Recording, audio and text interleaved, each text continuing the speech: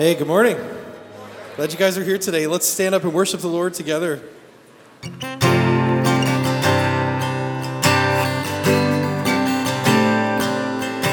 sang this song last week and learned it. Sing it again. I count on one thing. The same God that never fails will not fail me now. You won't fail me now. In the waiting, the same God who's never late is working all things out.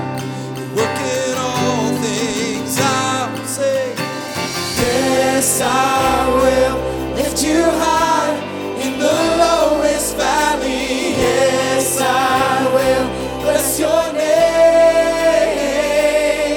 Oh, yes, I will sing for joy when my heart is heavy all my days.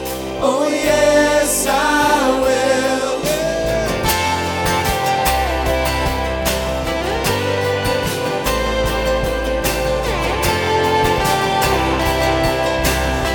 Sing that again. I count on one thing. Count on one thing.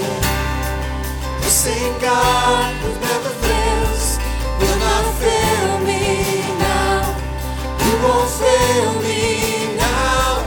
In the waiting, the same God who's never late is working all things out. Working all things out. Yes, I will lift you high in the lowest valley. Yes, I will bless your name. Oh, yes, I will sing for joy when my heart is heavy all my days.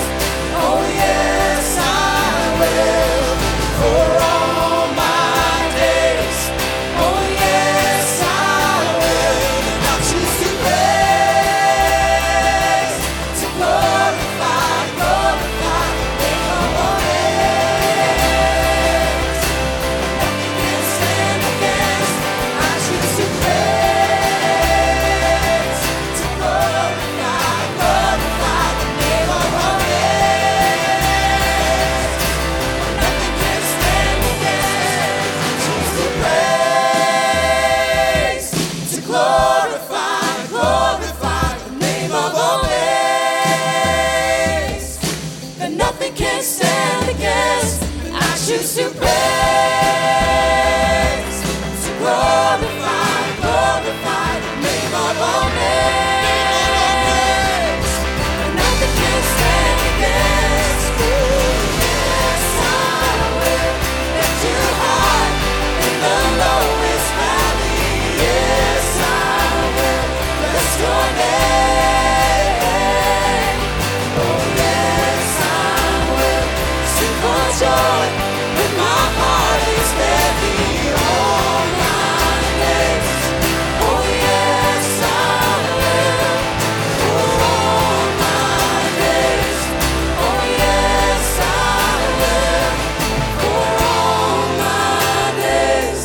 Oh, yes, I will.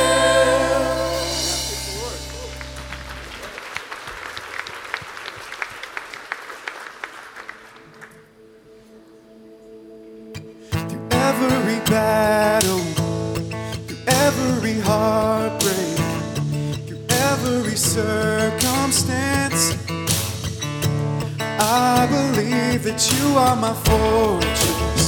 Oh, you are my portion. You are my hiding place. I believe you are the way, the truth, the life.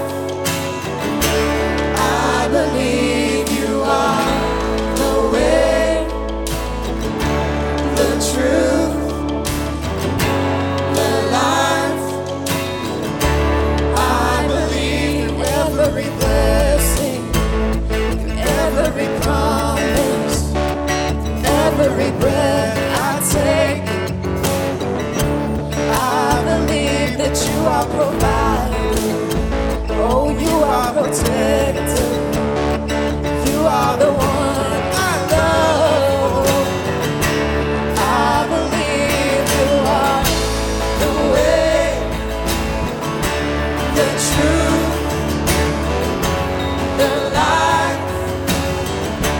I believe you are the way, the truth, the life. I believe you are.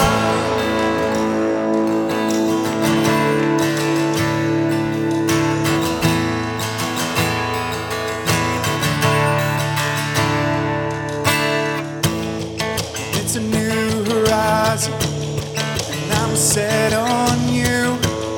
And you meet me here today with mercies that are new.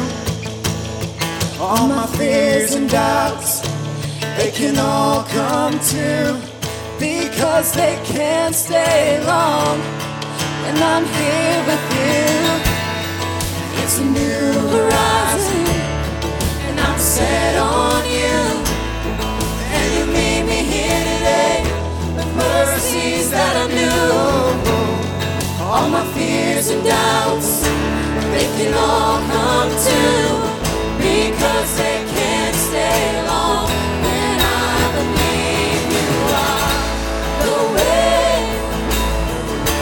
the truth, the life. I believe you are the way, the truth, the life. I believe you are. It's a new horizon, and I'm set on you.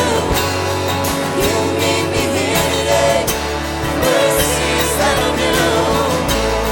All my fears and doubts, they can all come true, because they can't stay long when I believe you are the way, the truth, the light. I believe you are the way, the truth, the light. I believe you are.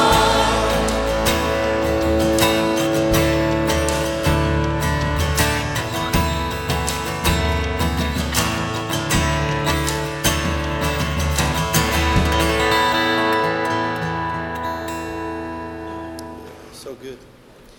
So good. Yeah, let's pray together, friends.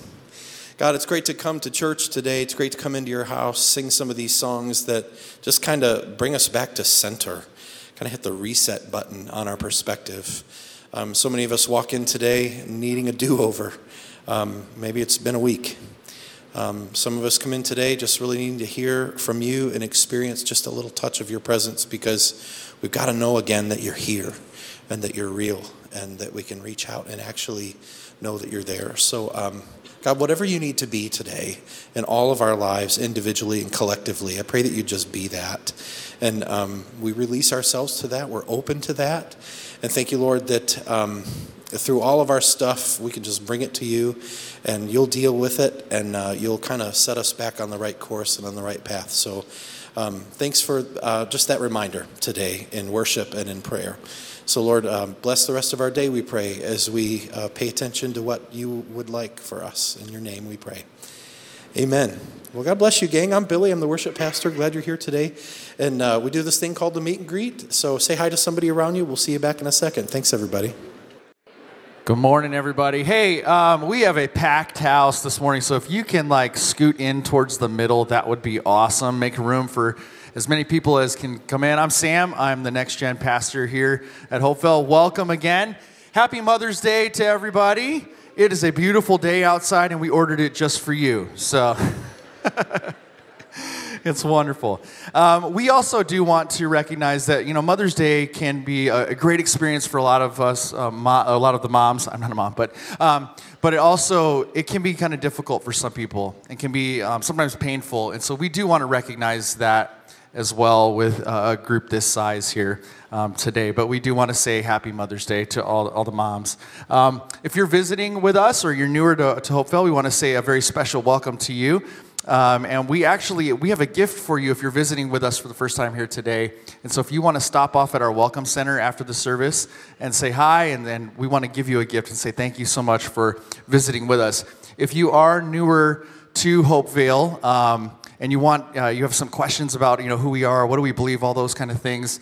Next week we have something called Get to Know Hopevale. Right after each of the services, it's going to be in the hub, and so it's like 20-minute experience, maybe 30-minute experience, where we talk about like who we are, our mission, what we're all about, what we value, how you fit into that mix, and give you a chance to ask some questions. And so if you want to take advantage of that, that's next week after both of the services.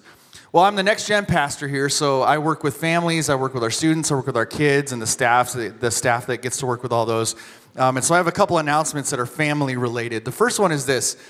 We have something coming up this summer called Summer FX. And this actually came out of a conversation that our kids director, Jody Quinn, and I were having a couple months ago, where we were talking about what would happen if we took our Bible camp experience and we reimagined it, where it really highlighted our value of partnering with families. And so out of that conversation came this whole idea of Summer FX, or a summer family experience, a week-long family experience where families come and learn and grow together. And so we're so excited about that. And what that means is, so if you would, as you walked in on your seat, there was a card. And if you want more information about our family experience this summer, or if you want to register, registration is open now.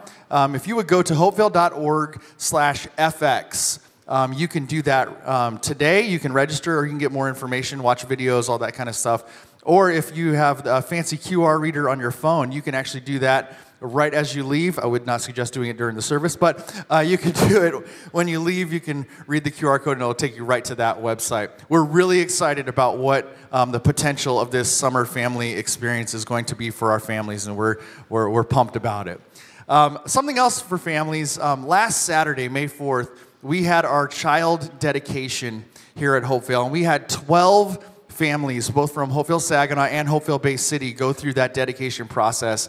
And it was so exciting to be a part of. Look at all these pictures. I mean, we had over 150 people here to celebrate these families and the children that they were dedicating. And so if you are a family that was a part of that child dedication last Saturday, would you just stand up? We want to recognize you, and we want to applaud you and say, way to go, awesome job.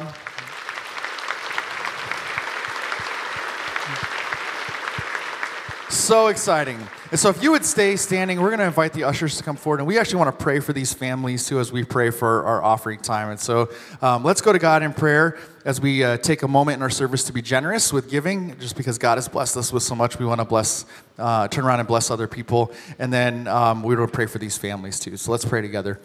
God, we just thank you so much for a moment in our week where we can pause everything else we're doing, and we can turn to you and say, we want to focus this moment solely on you.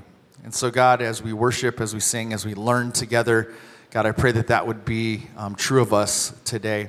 God, we thank you so much for mothers, and we thank you for a day where we can celebrate them. And God, we also recognize that that this day can be hard for some people and painful, and so we want to pray for them too. We pray encouragement and comfort for those also. And God, we thank you so much for the gift that is children, and for these families who last week came forward and said, we want to dedicate our kids to God. We want to provide an environment that is conducive and helpful for our children to understand who Jesus is and how he fits into their life and how this whole thing works. And so, God, we pray for these families that are standing right now. We pray that that you would be with them as they parent. Parenting is not easy, but it's so rewarding. And so I pray that you would encourage them, give them wisdom, give them the support of their friends and family and their church family to partner with them to do this thing called parenting so that they can raise their kids the best they possibly can to know and follow Jesus. And God, as we give this morning, may we give out of a heart of generosity and love, knowing that you've blessed us with so much, and we just want to give back a portion of that so that you can use it to bless others. And we can't wait to see how you use our generous hearts to minister to the lives of people, not only here in our area, but all across the world. And so we thank you again, and we love you in Jesus' name. Amen. Thanks, Sam. Hey, so I had a pastor at a former church. He used this phrase. It says, control is relative. All control is relative. I'm like, what do you mean by that? And he said, I don't know. Think about it, Billy. Think like, when you're born, you're a baby. You are completely reliant. You have zero control. You're just completely reliant on your parent or guardian to raise you and to feed you and to do everything for you. And then we get older, and then we get more understanding, and obviously we can get more in control of our lives and do the things we would like to do and want to do. But in the grand universal scheme of things, I don't know, what do we live, 50, 100 years, then we're done. And that's what happens on this rock. And I'm not minimizing our lives by saying that. I'm just saying that in the grand scheme of things, man, God has just got so much under control and in his grasp. And we need to remember who's made us and who has designed everything around us in this big, gigantic scheme of blackness of space. And we're this little rock whipping around a burning star. And yet God loves us so very much and has a gigantic purpose for us. So I hope that's just a word of perspective for you that kind of draws you into this next song that we're going to sing, that starts off saying, before I even spoke a word, you were singing over me, and you were dancing over me, and you were completely in control before I could do anything. Let's release all of that control, I think. God would be so honored by that, just to be, again, reminded that he is fully in control and that we are not. So as we worship together, let's just dive in as Amber leads us. Take us in, Mark.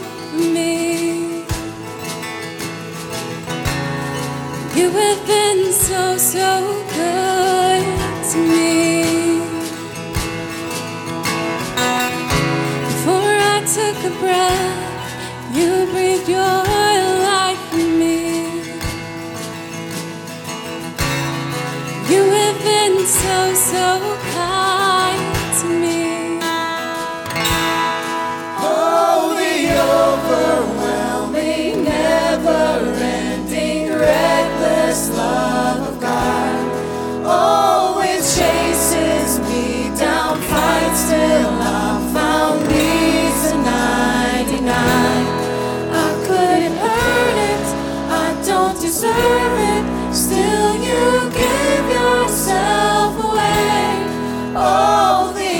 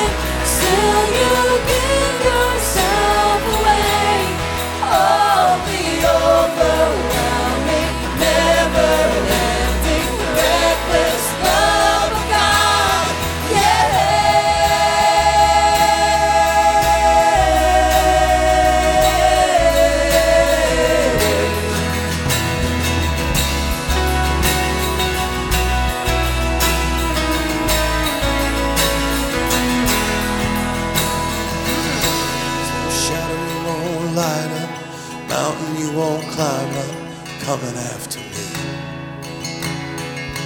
There's no wall you won't kick down, lie you won't tear down, coming after me. There's no shadow you won't light up, mountain you won't climb up, coming after me. There's no wall you won't kick down, lie you won't tear down, coming after me. There's no shadow you won't light up, mountain you won't climb up, coming after me. There's no wall you won't kick down, lie you won't tear down, coming after me. There's no shadow you won't light up, mountain you won't climb up, coming after me. There's no wall you won't kick down, lie you won't tear down, coming after me.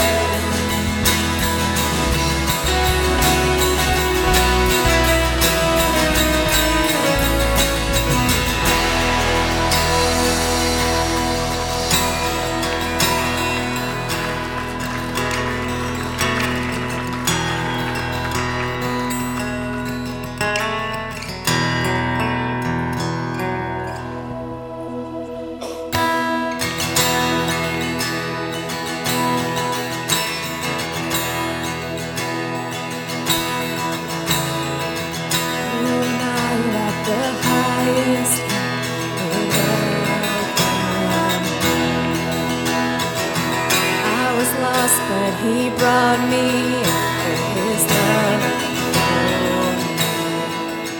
with his love for me. Who the sun sets free, oh, he's free indeed. I'm a child of God, yes I am.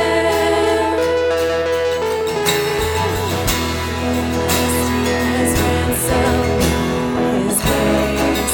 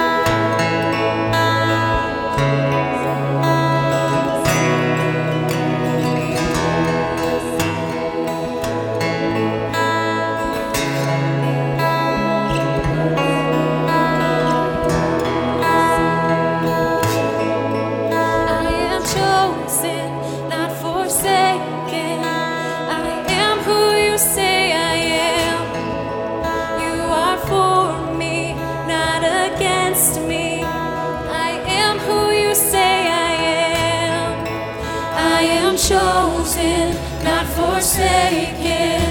I am who you say I am. You are for me, not against me. I am who you say I am. I am chosen, not forsaken. I am who you say I am. You are for me, not against me. I am who you say I am. I am who you say I am. Yes, I am who you say I am. Who the Son sets free, oh, is free indeed. I'm a child of God. Yes, I am. In my Father's house, there's a place for me. I'm a child of God. Yes, I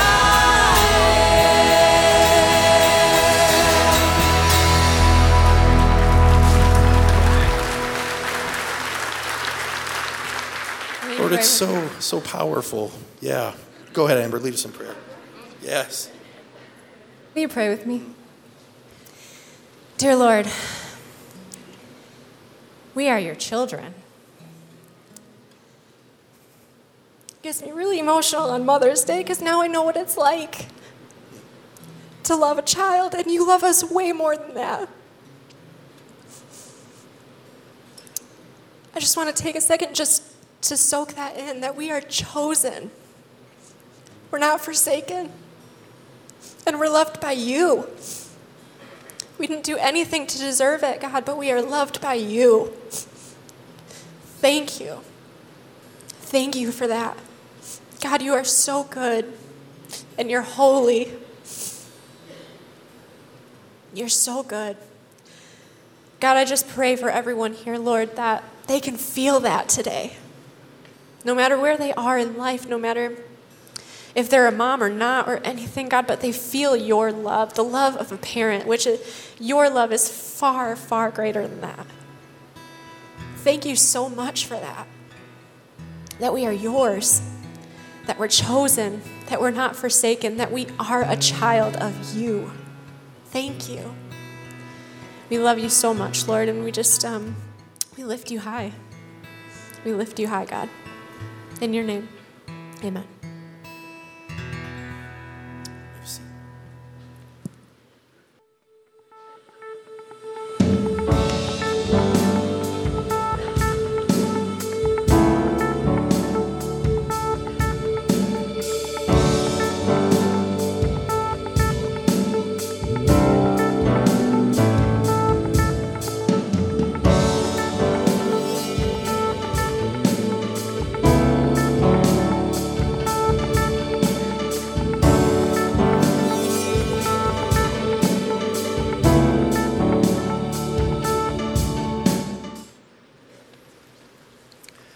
Well, good morning, Hopevale. Good morning, Bay City. We're doing a series in the month of May on the story of your life. And today we ask the two big questions. Who am I? And why am I here? A quick review. Last week we said the Bible is a story of creation, fall, and redemption. And we focused on creation last week and this week as well. And we learned that creation last week is good. It's also our home. We're earthlings for heaven's sake. And God put us here and wants us to enjoy the planet. And today we'll talk about the meaning of life. So first, who am I? Well, the Bible tells us on the very first page, Genesis 1:27. So God created mankind in his own image. In the image of God, he created them. Male and female, he created them. Who are we? We're the image of God. In Bible times, kings would erect statues of themselves on the corners of their empire, and those statues represented them. And so God is telling us, we represent him. God, who made this planet, put us here on this place to represent him and to rule this world on his behalf. So Genesis 1:26 says that God said, Let us make mankind in our image, in our likeness, so they may rule over the fish in the sea and the birds in the sky, over the livestock and all the wild animals, and over all the creatures that move along the ground. 2 quick takeaways from being made in God's image.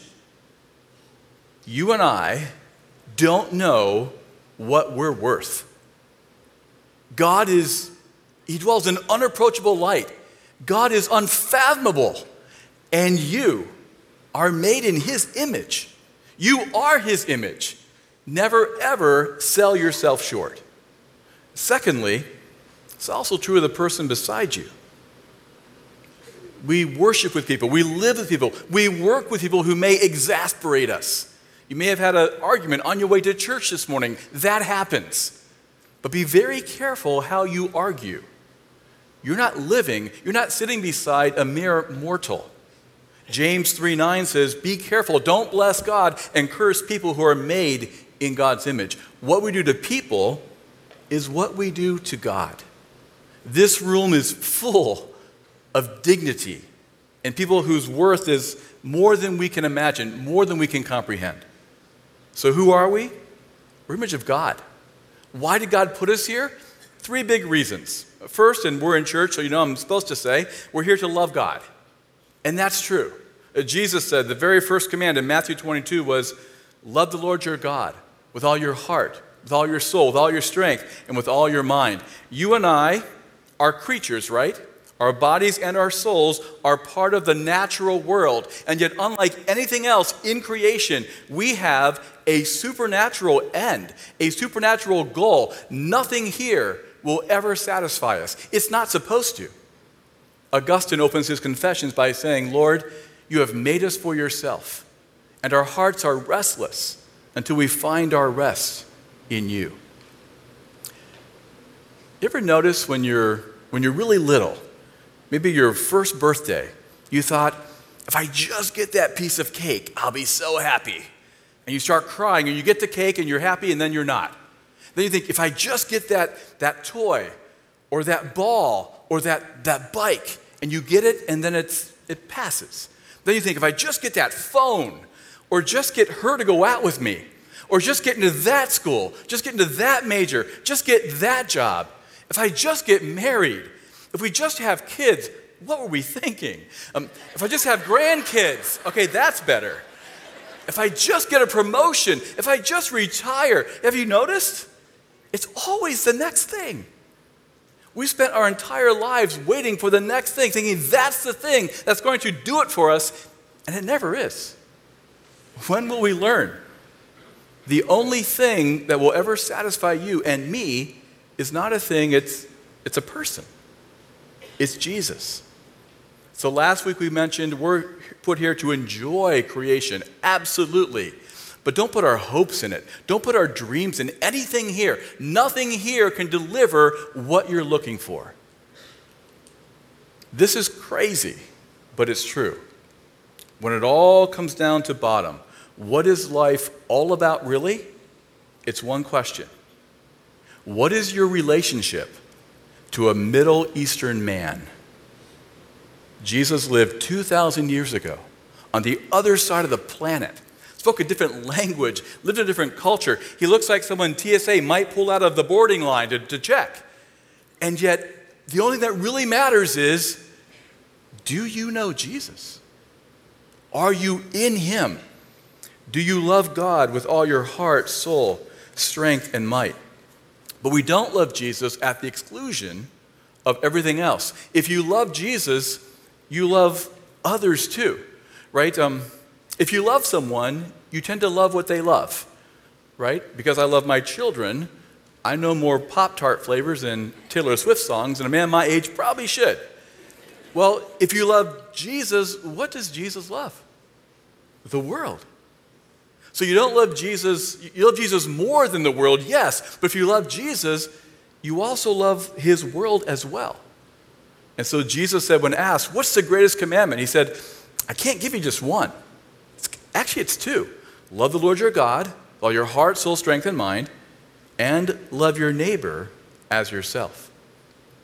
Why is loving your neighbor the other side of the same coin of loving God.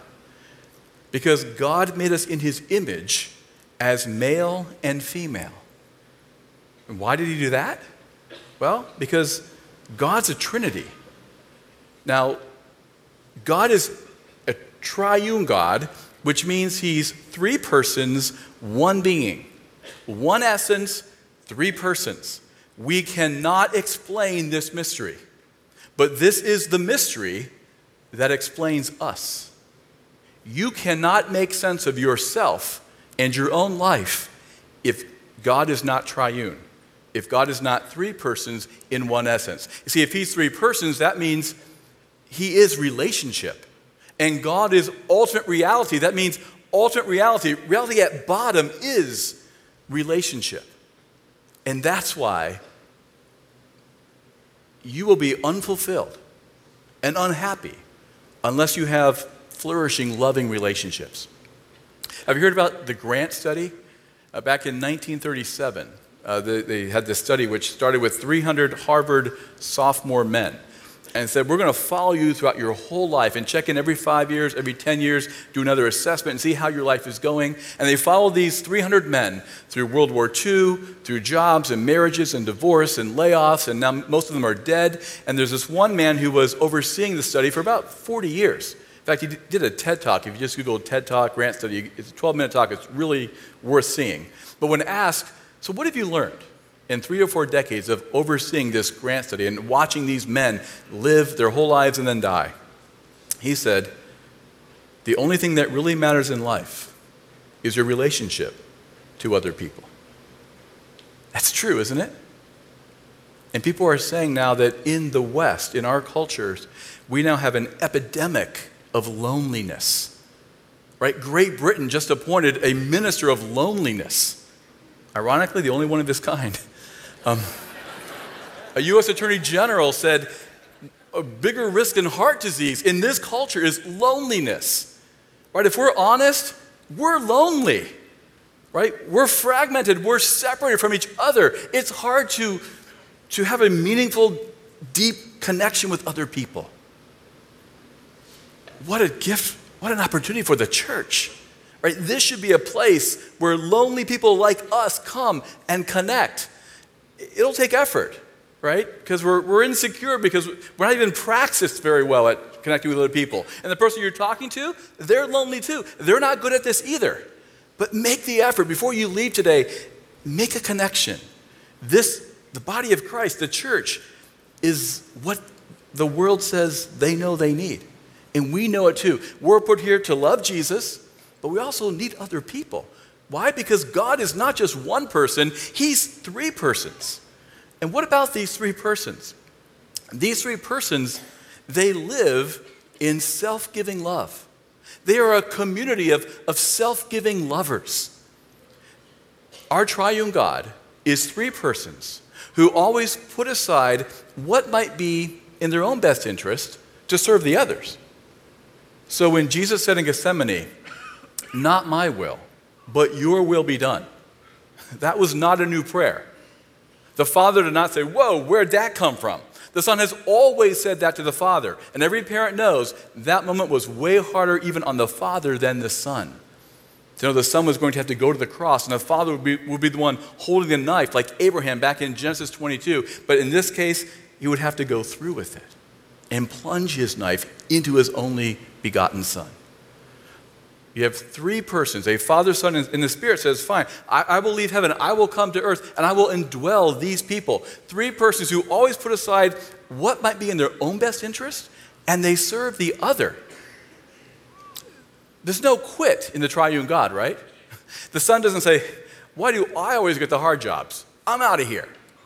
And the Spirit doesn't say, well, at least they notice you. Thank me for the Pentecostals. I'm the invisible person.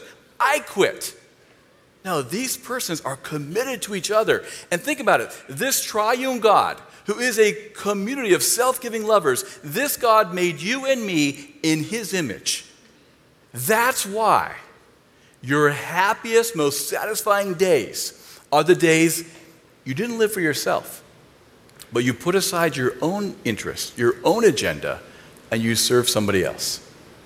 Jesus tells us this in Matthew 16:24. If you want to find your life, you've got to lose it. Take up your cross, deny yourself, and then come, follow me. For a lot of my life, I thought Jesus here was offering the big trade. If you want to have a great afterlife, okay, fine, but it's going to cost you this one. So every missionary conference I remember ended the same way, altar call, come forward and tell Jesus, you are willing to go anywhere in the world. You will be perfectly miserable in this life, so you get a great afterlife. But I don't think that's what he's saying, actually. He's saying, do you want to live? Do you want to really live now? Here's the recipe. Do what we do, and we made you like us in our image. Deny yourself. Lose your life, and then you'll find it. In fact, lose your life for me, and you'll really find it. It's counterintuitive, but you already know it's true, right? Think about your happiest days. Aren't they the days you put aside your plans for the day? You help somebody move, shingle a roof, brought them a meal. You drove 200 miles to surprise a friend on their birthday. It was extravagant, unexpected, uncalled for, but you made their day. In the process, you made yours. When your head hit the pillow, you had a big smile. Why? Because on this day, you went with the grain of the universe. You were living like the triune God who made you in his image. So God put us here to love him and to love others. And thirdly, to responsibly cultivate the earth that he made. In Genesis 1 and verse 28, God blessed Adam and Eve and said to them, be fruitful, increase in number, fill the earth and subdue it, and rule over the fish in the sea and the birds in the sky, over every living thing that moves on the ground. He elaborates in chapter 2 and verse 15. The Lord God took the man, put him in the Garden of Eden, to work it and to take care of it. The word for work there is to serve, and the word for take care of is to guard. So protect and yet develop. God's plan was for Adam and Eve to take Eden and by serving the garden and guarding it, to extend the borders until the entire world was filled with human culture and the knowledge of God. What is culture anyway? It's what you get when humans interact with the earth. They take the metals and pound it and make cars and trumpets, and they take the extra wool on a sheep and knit it into sweaters. So this command is what we call the cultural mandate, the command to make something of this place. Think about it. God made this beautiful, stunning world.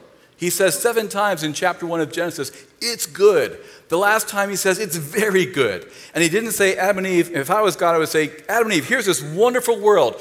Please, just don't break anything. But he didn't. He said, Adam and Eve, make something of this place. Stamp your image on it. Develop culture. Learn what grows best where. And we live now with the human race has fairly well obeyed this command to develop something of this place. The reformers in the 16th century tied these 3 strands together. We're here to love God, serve neighbor, and develop culture. They tied it together in a really important concept called vocation. Vocation, Latin word vocare, it means call. And to explain this and why it's so important, you've got to see this. I want to tell you quickly a little bit of Martin Luther's story. So Luther lived in the 1500s, and in that day there was really a 2-tiered level of piety, of spirituality. So money was okay, but if you really wanted to please God, you'd aim higher and take the vow of poverty. Marriage was okay, but if you really wanted to please God, you'd aim higher and take the vow of celibacy. So monks and priests and nuns, they were the spiritual elite. They were on the fast track to heaven. So Luther said that's what he should do. He was once caught in a thunderstorm, and he thought he was going to die. And he cried out to St. Anne, Mary's mother, and said, St. Anne, save me, and I'll become a monk. Why St. Anne? Well, she was a patron saint of miners, and Luther's dad was a copper miner. Also the patron saint of those caught in thunderstorms. So this is a twofer. He says, St. Anne, save me. I'll become a monk. And he aimed higher and tried to please God. He fasted for 3 days straight. He would sleep at night without covers. My wife does this too, but that's on me. He damaged his health. He said this, I was a good monk, and I kept the rule of my order so strictly that if ever a monk got to heaven by his monkery, it was I. He tried so hard to aim higher and please God and satisfy him, but it was never enough. He once went to confession and confessed for 6 hours straight. And his confessor stopped and said, Luther, you haven't done anything. Come back when you've sinned. Murder your parents, have an affair, do something. What you're confessing are just not even really sins. And tried to encourage him. He said, Luther, you just have to love God. And Luther said, love God? I think I hate him. Do you know how hard it is to give up enough to satisfy God? I don't have sex, I don't have money, I don't have covers, I don't eat food. I'm trying to be so high, but he's holy. How can you get high enough to satisfy him? And Luther just about had a nervous breakdown. And then by discovering Scripture and reading it and praying, he realized that's the point. You and I cannot give up enough to get to where God is. The gospel, the good news of the Bible is that Jesus has come to us. Jesus has lived a perfect life that we could not live and died for our sins and rose again, and he's coming back. So if we put our faith in him, if we turn from our sin and put all our weight on Jesus, his life counts for us. And when Luther realized this, he relaxed. He breathed. One of the first things he did was get married. A truckload of nuns came to Wittenberg hiding in pickle barrels. And Luther found husbands for all of them except one, Katie. And she's, okay, I'll do it. I'll marry her. His friend says, Luther, good idea, but not this one. She's not a good match. But he did, and they had really a wonderful marriage. And Luther, in the Reformation, it was discovering the goodness of a normal Christian life. In fact, Luther wrote this little treatise called The Freedom of a Christian.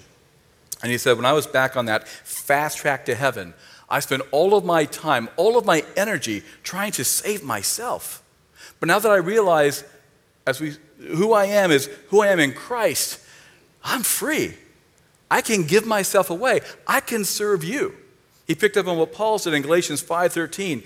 Brothers and sisters, you were called to be free, but don't use your freedom to indulge the flesh. Rather, serve one another humbly in love. Notice that God's call is not one and done. God calls us to himself in salvation, and that call continues all the way through your lives. God has called you in freedom to serve other people humbly in love.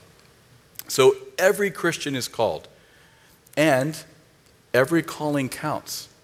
In Colossians 3, verse 23, Paul says to slaves, whatever you do, work at it with all your heart, as working for the Lord, not for human masters, since you know that you receive an inheritance from the Lord as a reward. It is the Lord Christ you are serving. Again, slaves are lowest in that society, and Paul said, even if you're a slave, you're not just serving your master, you're serving Jesus. Why could Paul say that? Well, because in Colossians 1, he says Jesus is the creator of all things. And if he's the creator, then it's Jesus who back in Genesis 1 and Genesis 2 said to Adam and Eve, make something of this place. So you're not just serving your human employer or your master, you're serving Christ. So all of us in this room are called to follow Jesus. He calls all of us to follow him. We all have that in common. But how you follow Jesus depends on where you are in life. So I follow Jesus as a husband, a father, a son, a brother, a church member, a seminary professor. And these are all ways that I serve Jesus. Your callings may be different depending on where you are in life, but here's the point. The ground is level at the foot of the cross. God has no second-class Christians. You maybe have never made it to the stage, but you need to know that your calling counts just as much as any of the pastors, just as much as me. We all are called to follow Jesus. This is personal. When I was little, my dad thought that God was calling him into missions. Took some Bible classes at night and went on a mission trip, but came back and said, you know what? It's not for me. I'm not cut out for this. Instead, he went on to become the very best Finnish drywaller in Northeast Ohio. His pastor assumed he had settled. You could have been a missionary. My dad realized, you know what? I'm not good at that. It will be the best use of my gifts. And there's no shame in being a really good Finnish drywaller. We've got to get this. We have to stop calling missionaries and pastors full-time Christians. So what? The rest of us are part-time? Half-time? Aren't we all full-time Christians? I've got 3 brothers, and they're in business. And one man trying to encourage my parents said, you must be so grateful to God that one of your sons is doing something of eternal significance. Yeah, that's me. No, that's terrible. We all must do our callings for Jesus. Don't apologize for as long as it's a wholesome calling, not sinful callings, but if it's a wholesome calling, if you're contributing even in a small way to your neighbor and to culture, you're serving Jesus. It counts. And also remember that your most important callings are the ones you don't get paid for. Remember this if you ever get laid off or retire. Your most important callings, you know they're most important because no one pays you to do them. And if they tried, you'd be offended. Right? If you bring someone to church and one of the pastors says, thank you, I think they're going to stay. Here's a gift card to Arby's. First of all, Arby's? But no, you don't pay me. I do that for free. Or if I'm driving home from Traverse City on a romantic weekend, my wife says, thank you for this weekend. I feel your love, and I feel like it's worth about $30. You have change for $50? No, now I feel dirty. I do that for free. And by the way, these are your most important callings. So some of you, no one told me to do this, I'm put up for this, I'm getting paid for this, but some of you need to join this church. Your most important calling is a church member. If Jesus is the head and the church is his body, you can't with a straight face say you're joined to Jesus, the head, if you're not joined to the body. If you try it, you're going to pull a muscle. As the great theologian Beyonce once said, if you like it, put a ring on it. Right? Don't just live with Jesus, commit and join this body. And by the way, for moms, these callings remind us why your callings count. Why does it count that you're a mother? Not just because, who knows, that child might grow up to be president or the next Billy Graham. No, your calling as a mom counts because Jesus says it counts. Full stop, period. Jesus said, lay up treasure in heaven. Well, how do you do that? You lay up treasure by doing whatever Jesus rewards. Well, what does he reward? Certainly spiritual things, certainly praying, certainly coming to church. But he said, even a cup of cold water given in my name surely will not lose its reward. So moms, no matter what happens, no matter how your kids turn out, if you do it for Jesus, you'll be rewarded for that. It matters. Here's the payoff. Here's how you know if you're getting this. There's two big takeaways. First, if you understand what the Bible is saying about who we are and why we're here, you should feel quite free in Christ. My new life verse is Colossians 2:9. I change life verses every couple of years, but here's my new one. Colossians 2:9 and 10, which says, Jesus Christ is the fullness of God, and you have been given fullness in Christ. What that means is who I am and who you are is who we are in Jesus. End of story, full stop, period. That means you and I cannot add one bit to our value in Christ. And we can't take one bit away from it.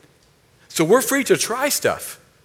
If you start a business and it takes off and you're in the cover of a magazine, praise God.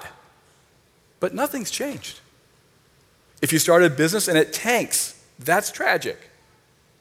But still, nothing's changed.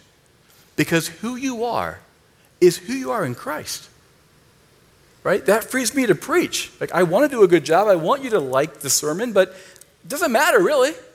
If you like it, praise God, but nothing's changed. If you don't like it, fine, just don't tweet about it. But nothing's changed. Who I am, who you are, is who we are in Christ. End of story, period. How liberating is that? 2 months ago, I was in Florida visiting my parents. Sarasota, Florida has this subdivision where the Amish come from Indiana, Michigan, Ohio. By the busloads, they come to Sarasota. And it's an Amish part of town. They have these evening concerts and sermons. And there was an advertisement for one saying, tonight's sermon is entitled, "One Man on Fire for God Can Change the World." And I thought, they're Amish people, right? They don't have Wi-Fi. How are they going to change the world? They're just in their own little enclave. But I thought, I appreciate the challenge to be devoted to Christ, but I wonder about this change the world part. I'm not sure if that's even healthy. Right? A lot of people in their late 20s, I think, are having a midlife crisis because they've been told since they were little how special they are, how amazing they are. And someday they're going to grow up and they're going to change their world. Then they graduate from college and now they've got some debt and they have a job and they're 28 and they look a lot like their parents. Like, oh my goodness, I was special. I was going to change the world. And now I just have a mortgage and I look pretty ordinary. What a relief. What a relief to realize you are not going to change the world. Only one man ever has. Only one man ever can, and he did. Your job, my job, is not to change the world, but to just bear witness to Christ and tell others about him. I love this verse in 1 Thessalonians 4:11-12 says, "Make it your ambition to lead a quiet life. Mind your own business. Work with your hands, just as we told you. Don't be a bother." Really, Paul? That's all you expect from Spirit-filled believers? Aren't you lowering the bar? Maybe, but what if we met it? What if people realized, you know what? If you want, I don't care what the job is. You want education, you want a lawyer, you want a doctor, you want a plumber, find a Christian. They're the best. They do a good job for a fair price. They're good people. Wouldn't that be the best advertisement for Jesus? So don't apologize if you're not a missionary. Don't apologize if you're not a pastor. We need you to do your calling for the Lord Jesus Christ. We need you to love your spouse and to belong to this place. Your job, your marriage is my business. My marriage, my job, it's your business. We've got to all be together. So be free to be yourself, but it's also about lordship. You're free to be you, but you have to be the very best version of you for Jesus that he's called you to be. Colossians 3:17 says, "Whatever you do, do it all in the name of the Lord Jesus." Do it in the name of the Lord Jesus. Have you noticed that a lot of companies require their employees to write their initials on the part they made or the task they completed? What if we had to write Jesus' name on each of our jobs? Cleaning the break room bathroom? If you have to sign the checklist that you did it, put Jesus' name right there beside yours. Taking a meal to a new mom? Sign Jesus on the card. What if we had to sign each day and hand it up to God?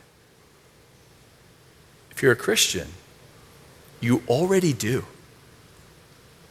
Be liberated, be free. Every calling counts, no matter how small, no matter how low it's paid. It counts, but it's also about lordship, right? You can't have it both ways. If every calling counts, then every calling counts. It matters to Jesus how you do what he's called you to do. So who are you? Who am I?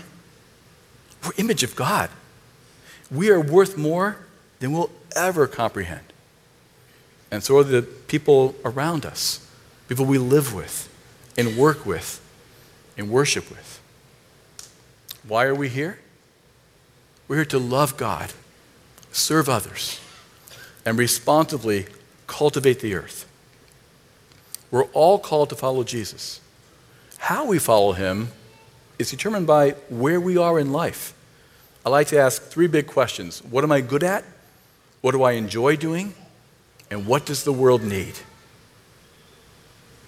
Who needs you? What need can you meet? Don't compare with other people. Don't worry what other people are doing and you're not. Do what God has called you to do. Then go to bed. Curl up in his cradle of grace. Father, thank you for Jesus, who frees us to be ourselves, not to be somebody else. Thank you that who we are, our identity, our value, our significance could not be more secure. If we know Jesus and we're in him, then he is the meaning of our lives. He is why we're here. And we can serve others, those close to us and those at work. We can serve them in his name and know that it counts. And we'll be rewarded someday for how well we do that. And Father, I realize in this audience, or maybe some here who don't know if they know Jesus, please don't leave them leave without your Spirit calling them to him, to yourself. Call them to yourself this day, and then fill the rest of their lives with callings that matter, that mean something, so they can realize when they die that they've lived a life of significance, a life of value, not something they created, but something that you gave to them, and then you called them to serve others humbly in love. In your Son's name we pray. Amen.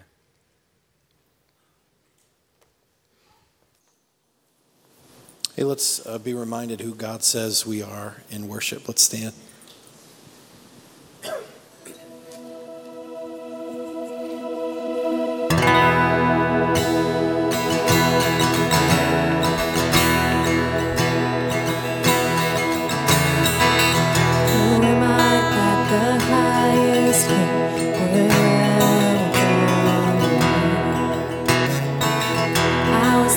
But he brought me in. Oh, his love for me.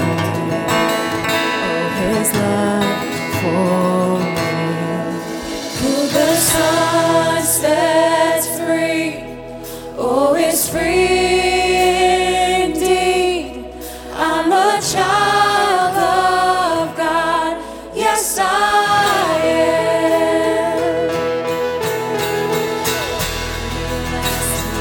Ransom me, his grace runs deep.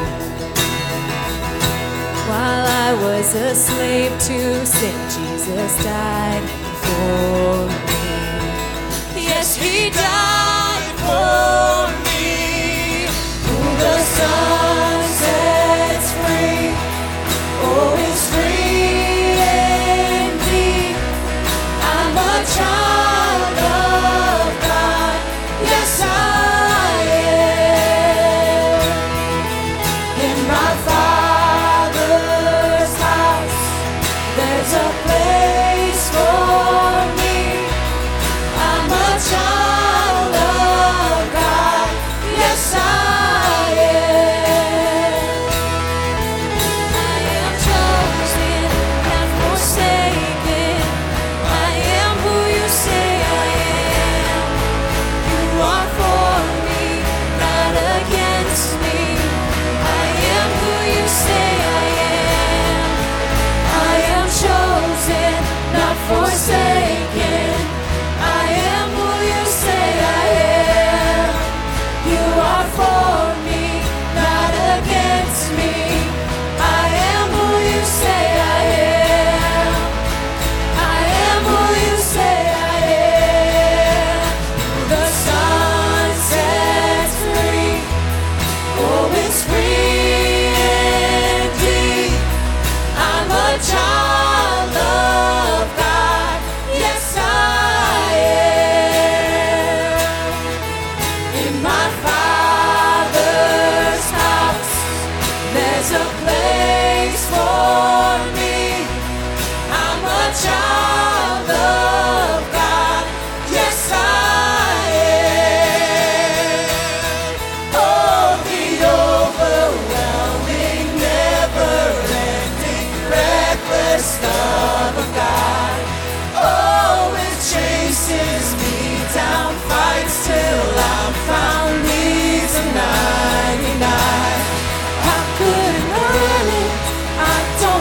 deserve it, still you give yourself away.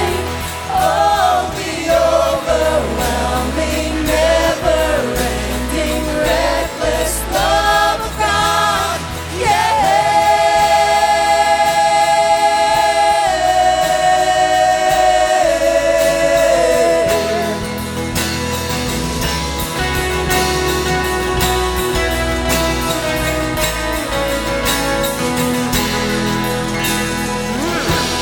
Shadow you won't light up, mountain you won't climb up.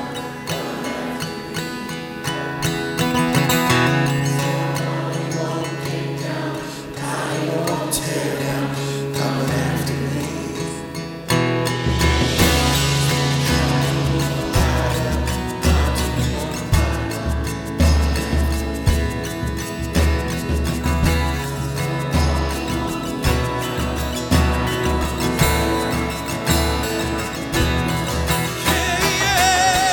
No shadow you won't light up, mountain you won't climb up, coming after me. Stone wall you won't kick down, lie you won't tear down, coming after me.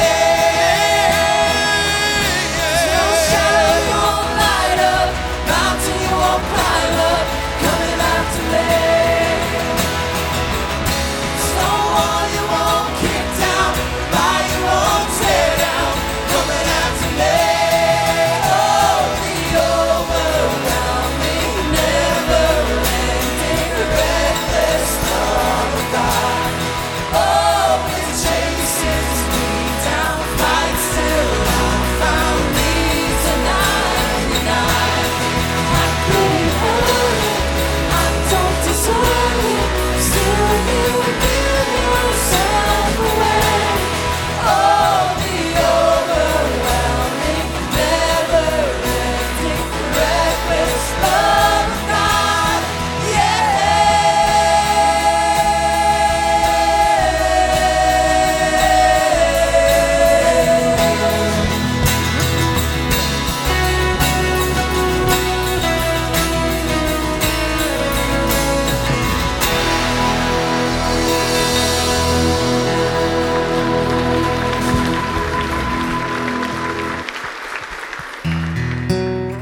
Woo! What a great reminder and a great challenge for us today to be who Christ has made us to be and to find our identity in Him and to walk in that way. And so can we thank Mike Whitmer for teaching us that this morning? Thank you so much. Well, thank you so much for being here. Happy Mother's Day. And as you go from here, may you walk in the confidence of knowing who you are in Christ. Thanks for being here.